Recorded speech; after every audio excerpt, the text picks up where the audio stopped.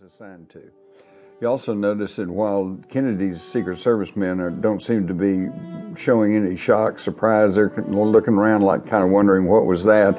And yet in the white car in the background, we see the door is open, and this was the car carrying the Secret Service men for Lyndon Johnson. They're already reacting.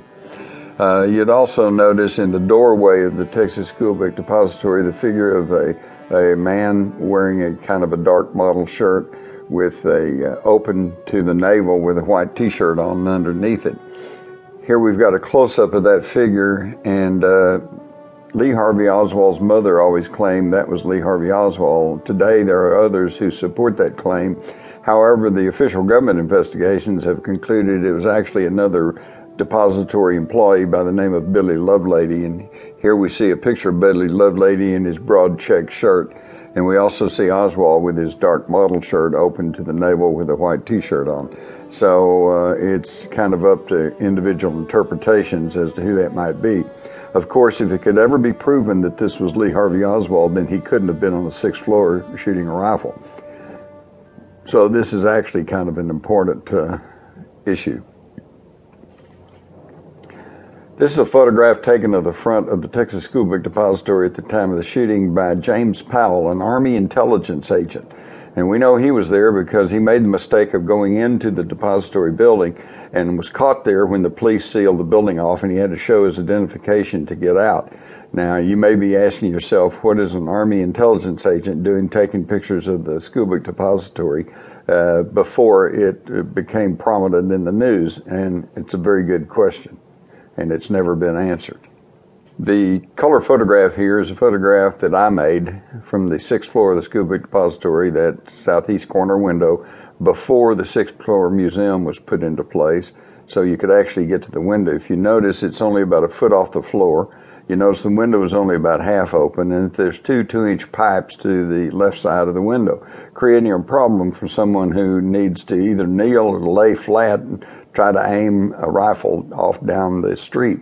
But the key problem here is you'll notice you can barely see an overhead highway sign, which is new, is at the location of where the first shots reached the presidential limousine.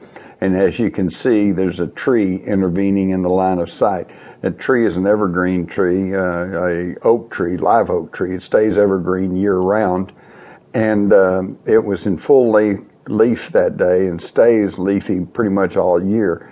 You could not get a line of sight into the center lane from that 6th floor window in 1963. To the right of this picture are two photographs, one of the Warren Commission showing what they said was the sniper's nest, how the boxes were arranged, and yet a Dallas News photograph taken that same day shows a whole different configuration. All of the evidence is in total disarray. The 3 shell cases that were found, according to a news photographer, one of the police officials took them in his hand, showed them to the camera, and then just tossed them back on the floor. So their position, being used as evidence, is irrelevant. Same thing with the boxes. They were moved around. In fact, the official photographer for the government, a man by the name of Studebaker, testified that as late as Monday following the Friday assassination, he was still moving boxes around and taking different shots up on the 6th floor. So the physical evidence was already in disarray. In this photograph, we see the arrows pointing to the various witnesses to the assassination, and we'll more on them later, but you can see there was not very many people in the western end of Dealey Plaza. This is kind of interesting, particularly where we see people in the foreground moving along the grassy area in the median of the park there. They were kept away from this area for some time by police. It said no one was allowed in that area, and it was only after the motorcade began to arrive that people filtered down from Main Street and Commerce Street and moved into that area. And I've often wondered, why is it that they didn't want people standing in that area, because the whole purpose of the visit was to see the president and to welcome him to Dallas. And the only possible reason I can think of keeping people off the south curb of Elm Street was that somewhere someone knew that bullets might be impacting there, and they didn't want a civilian to be hit by a stray bullet.